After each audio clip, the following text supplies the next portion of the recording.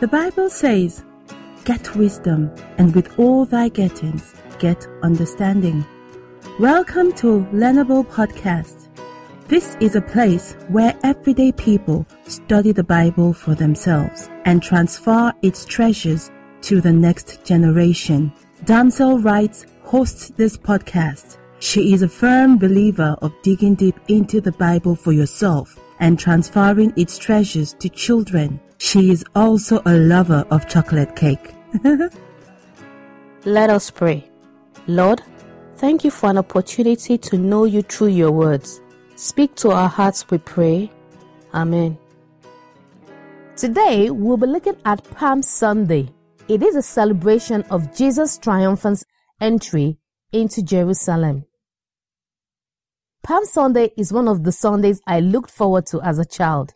It's not a time you receive presents, but for me, Palm Sunday was the time we had breakfast in the form of a picnic at the church premises. At the church I was brought up in, the tradition was the first boy to get to church on Palm Sunday morning was the person who would get to ride the donkey in the Palm Sunday parade. The parade involved this timely boy in front of the parade on a donkey, followed by the boys' brigade beating their instruments and singing, and the rest of the children and teenagers and teachers singing and dancing in the parade.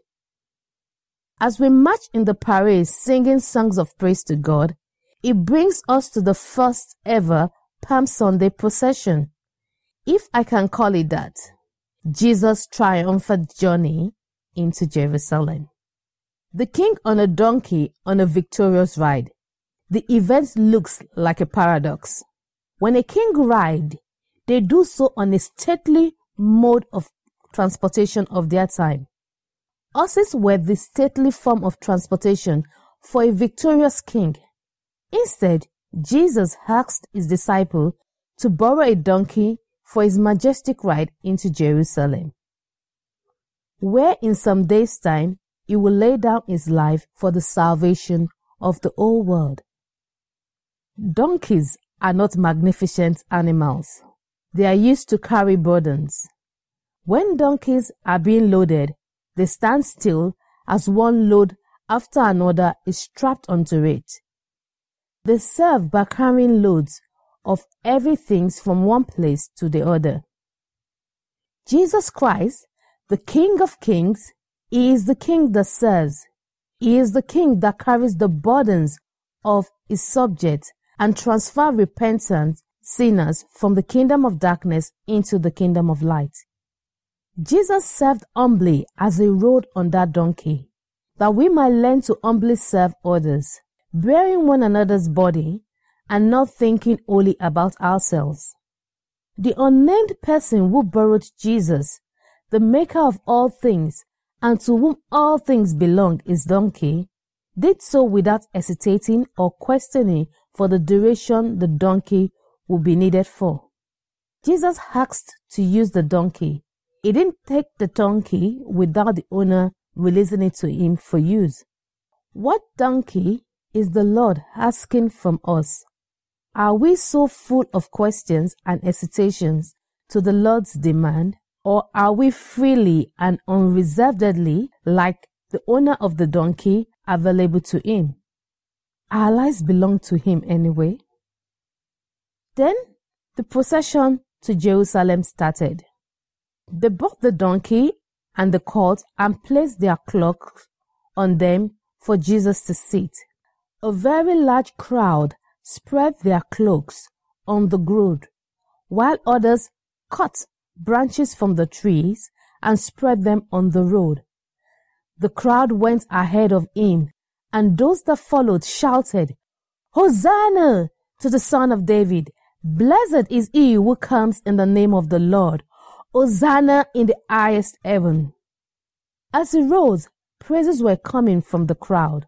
They laid their clothes and tree branches to welcome Jesus as the King that would save them. And that is rightly so, even if it's not the way they had presumed. Hosanna, which means God saves. This is exactly what Jesus was going to do in Jerusalem. They may have shouted for salvation of the Israel from the rule of Rome, but Jesus was on a mission to save the whole world.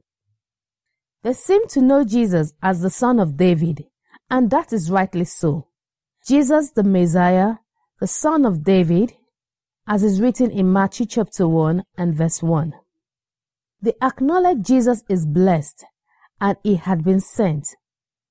They were also right in this, for God did not send his Son into the world to condemn the world, but to save the world through him. That you will find in John chapter 1 and verse 17. They also, and the rest of the world, will be blessed as the beneficiaries of the gift of salvation. And I pondered, how did the crowd know all this about Jesus? They must have heard Jesus teaching, seen the miracles he had performed, and believed he had come in the name of the Lord to be their salvation. Jesus entered Jerusalem. Unlike the crowd that sang his praises along the way, not everyone knew who Jesus was. Who is this? They asked. The triumphant entry of Jesus into Jerusalem gave us the gift of salvation to the whole world. Let's fast forward today. There are those who know Jesus, the salvation he gives, but there are also those who are yet to know Jesus.